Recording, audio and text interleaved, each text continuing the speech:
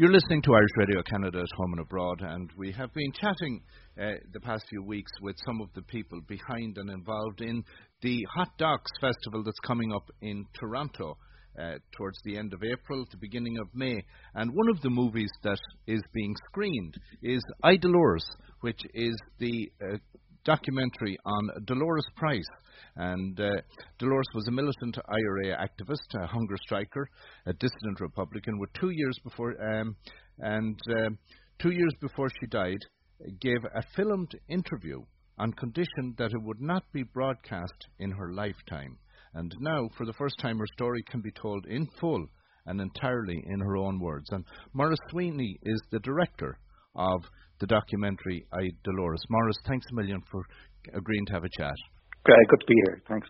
So that gives a little bit of the background. You had the opportunity to meet Dolours before she died. Tell us a bit about what, first of all, your own background in the movie industry and what got you into it, and what appealed to you about documentaries. I've been filming documentaries now for the last 15, 16 years. I love the format because you start off pretty much with an empty page and you're still working with an empty page by the time you get to the edit. You feel your way through the subject. It's very different to drama in that respect. A documentary can go anywhere, and you have to deal with certain things that come up, and it's a constantly changing thing, and it's an exciting format in that respect. And actually going to Hot Docs is great because I think the format of documentaries really become hugely popular, especially in Ireland. I suppose there's been a huge success of documentaries over the last few years with Irish filmmakers, and it's great to see them being shown abroad now. So, there's a reality about it that might not necessarily there, that you connect instantly because of a reality. Absolutely, and I think with documentary, it offers a different angle on life, on people, on situations, on politics, on culture. It allows the filmmaker to kind of show an audience different ways of looking at stuff that, that doesn't often have to be the status quo or what we're told to think. Nothing's ever simple. And I think when I was approaching the documentary Dolours, I remember hearing a quote, and I can't remember who said it, but it says, "Monstrous acts aren't committed by monstrous people. They're committed by human beings like you and I, who are radicalized or whatever." And I think that angle really kind of fascinated me with taking on the documentary.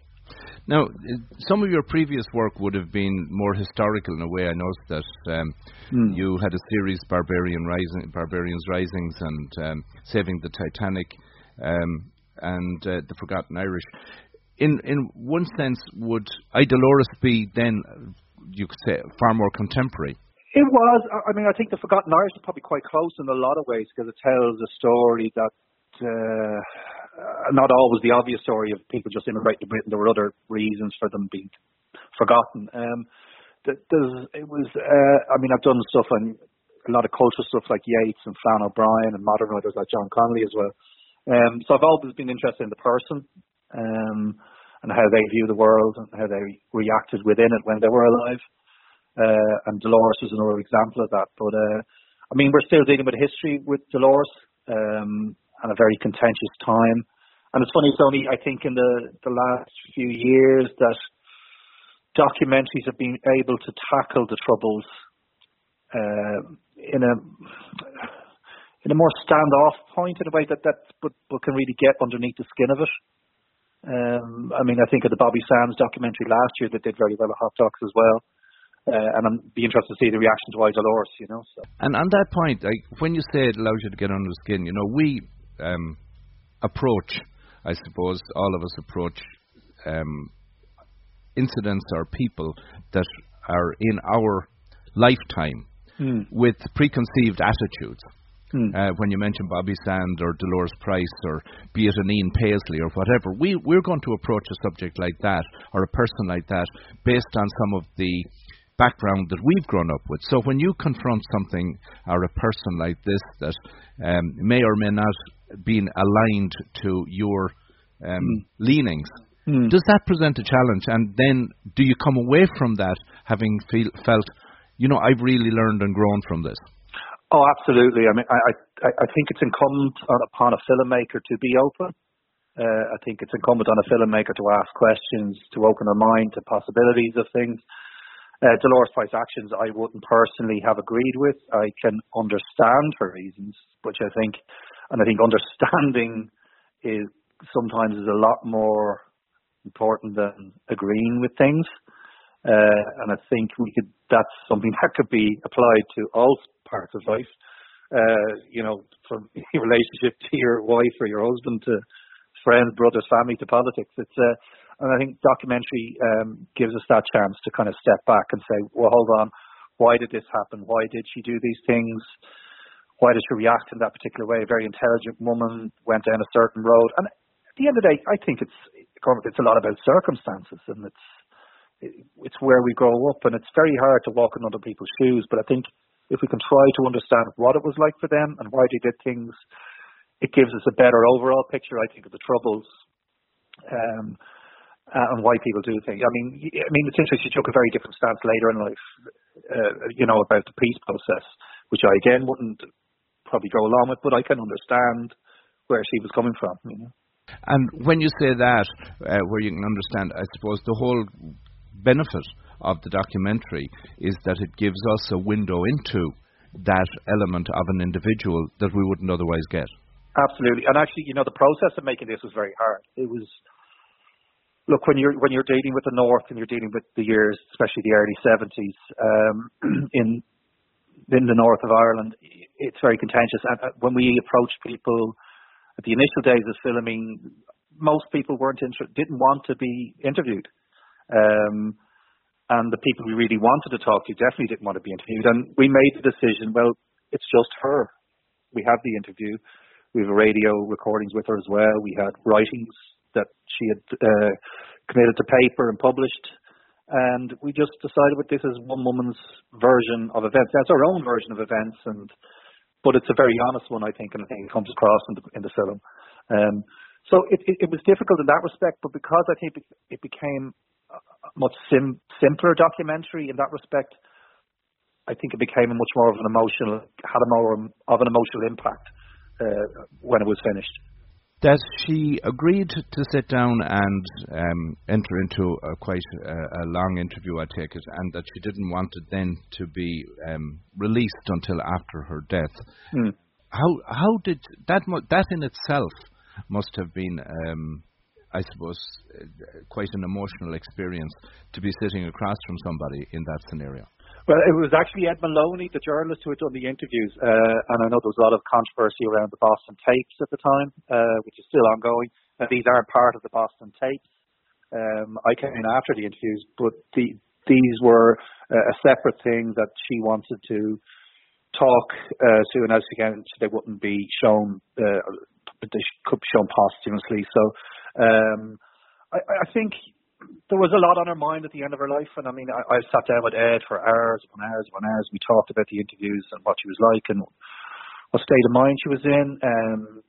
She was very clear what she wanted to do, given the interviews. There's certain areas she didn't want to go to, and there's certain areas of the documentary I didn't want to go to, for instance. But it was dealing with radicalisation, a lot of it, and her coming to terms with the actions she had done in her life, how she had felt betrayed as an activist, as a radical, as a militant, whatever people want to label to put on her, but that she had felt she had done it for nothing.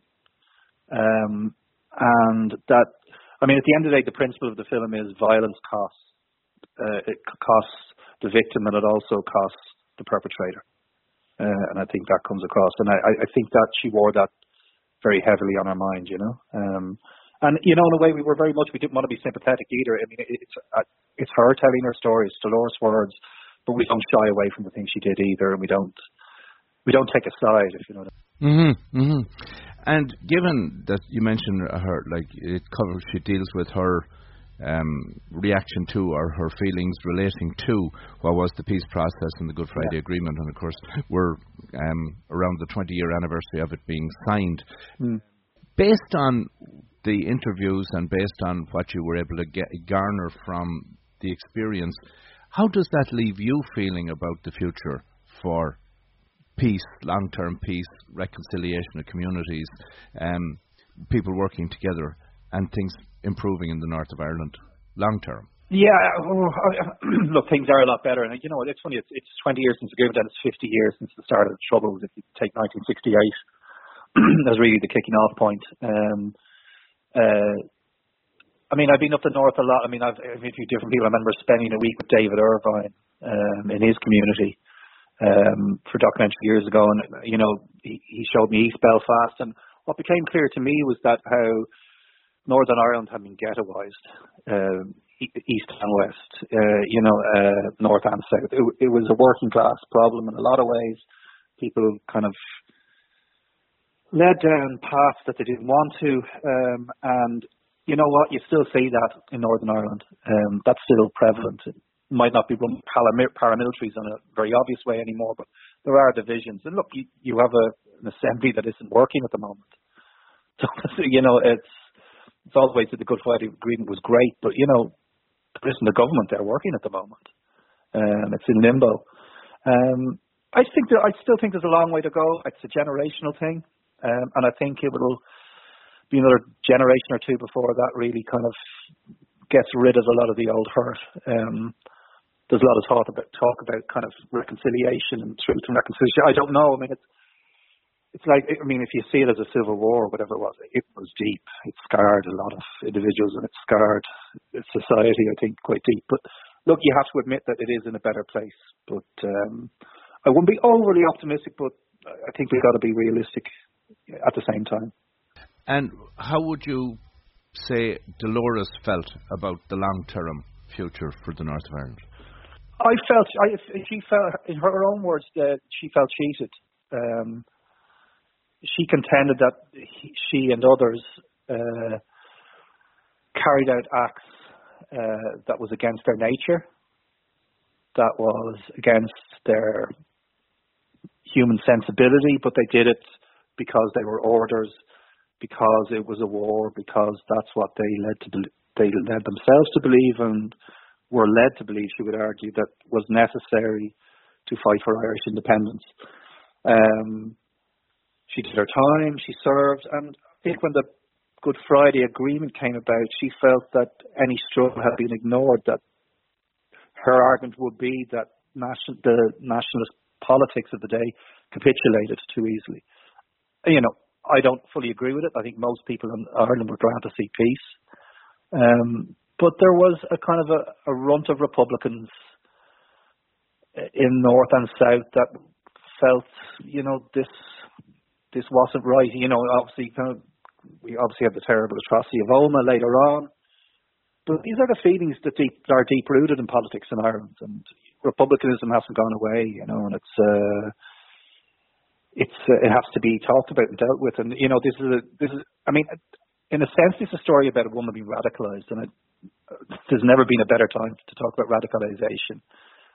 It's the same across the world in different circumstances. It's about people growing up and being inculcated with beliefs and idioms that you and I might not necessarily agree with, but you can understand why people carry out certain things in certain situations. And I suppose one of the ways where I'm coming at in a way is that, when you mention radicalisation and how we changed, I'm sure your views were different when you were 18 and 19 or 17 than they are today, as are mine. Yeah. And, the school of hard knocks does take the corners off you as life goes on. Yeah. So, for Dolours, when she got to close to the end of her life, the radicalisation that you describe that had happened, was she able to look back at that she had been radicalised and that some of her corners had been knocked off and her views had changed? Or did she still believe that the fight was a glorious fight? I don't know if she thought it was a glorious fight. I think she saw it as a fight. I think she had the maturity. She had the internal maturity and wisdom to find out, that life had changed and it wasn't what she had signed up for. And I think the struggle had changed as she saw it. She was committed to her original beliefs all along. But I think she felt robbed of something. Absolutely. I mean, I wouldn't speak on her behalf and say she came around and she said that we did terrible things for wrong reasons. That's not how she felt. She was a committed Republican. She was committed to her ideas. She was inculcated with these ideas from her parents, from her generations of Republicans in Northern Ireland, Belfast particularly. But she was aware of the pain she had caused. She was aware of the pain that had been caused to her, and I think she found that very hard to handle. I think she had a very sad last few years of her life, kind of struggled with her own emotions and, her own demons. And, I wouldn't say she totally denied her beliefs, but there was a wisdom there. There was a maturity of some sort, a reckoning. Are we getting a world premiere on this? You are, yeah. World premiere in Toronto, which is great. And actually, I remember going to a Bobby Sands. The reason we wanted to show it abroad, to be honest with you, because I remember going to a documentary to Bobby Sands, and it was premiered in Galway 2 years ago, I think, and it was very contentious, and there was a lot of people out there afterwards with different agendas, and it didn't make for a comfortable sitting, to be honest with you. There was a lot of politics going on, so I was adamant that I wanted to have this shown abroad first, because I do think it's an international story. It's not just an Irish story, and I think it'd be good to get reactions in Toronto to that and get a Canadian perspective on that. And we're going to Sheffield as well, and hopefully show it in Galway for the first time in July. But it's a world premiere in Toronto. And Toronto opens on April 26th and runs until May 6th. Yeah. And I know that there's, I think, at least three screenings spread over that period of time. There are. And there's a few locations, but certainly it's worth looking at. The website is hotdocs.ca for tickets and full information on the screening locations and times. Are you going to get over yourself, Maurice, to be able to attend? I am. I'm going to be there. I'm going to be there for the first two. So I think it's Saturday night, the 28th, 6:00. In the Bell House Theatre, I think, and then the following day at 1:00 on the Sunday. So I'll be there for 2-3 days. So looking forward to it. And then it's on the following weekend as well, because I know we're looking at catching it on the second weekend. Brilliant, great, look, brilliant. So, Maurice, I want to thank you for taking the time. It's been fantastic, and I look forward to being challenged by the documentary, because, as I said earlier, we approach these things with attitudes that are ingrained in it ourselves, and as you said earlier, that you may not agree, but you come to understand. And I always felt that when I watched The Wind That Shakes the Barley, it helped me understand why the Republican movement may have evolved in the way that it did. Yeah, I mean, I think let's always be open to stuff, and keep your beliefs, but be open to others. I think that's the secret of life I found. It makes it a bit easier. Maurice Sweeney, Director, Dolours, thanks a million for taking the time. Been a pleasure. Thank you.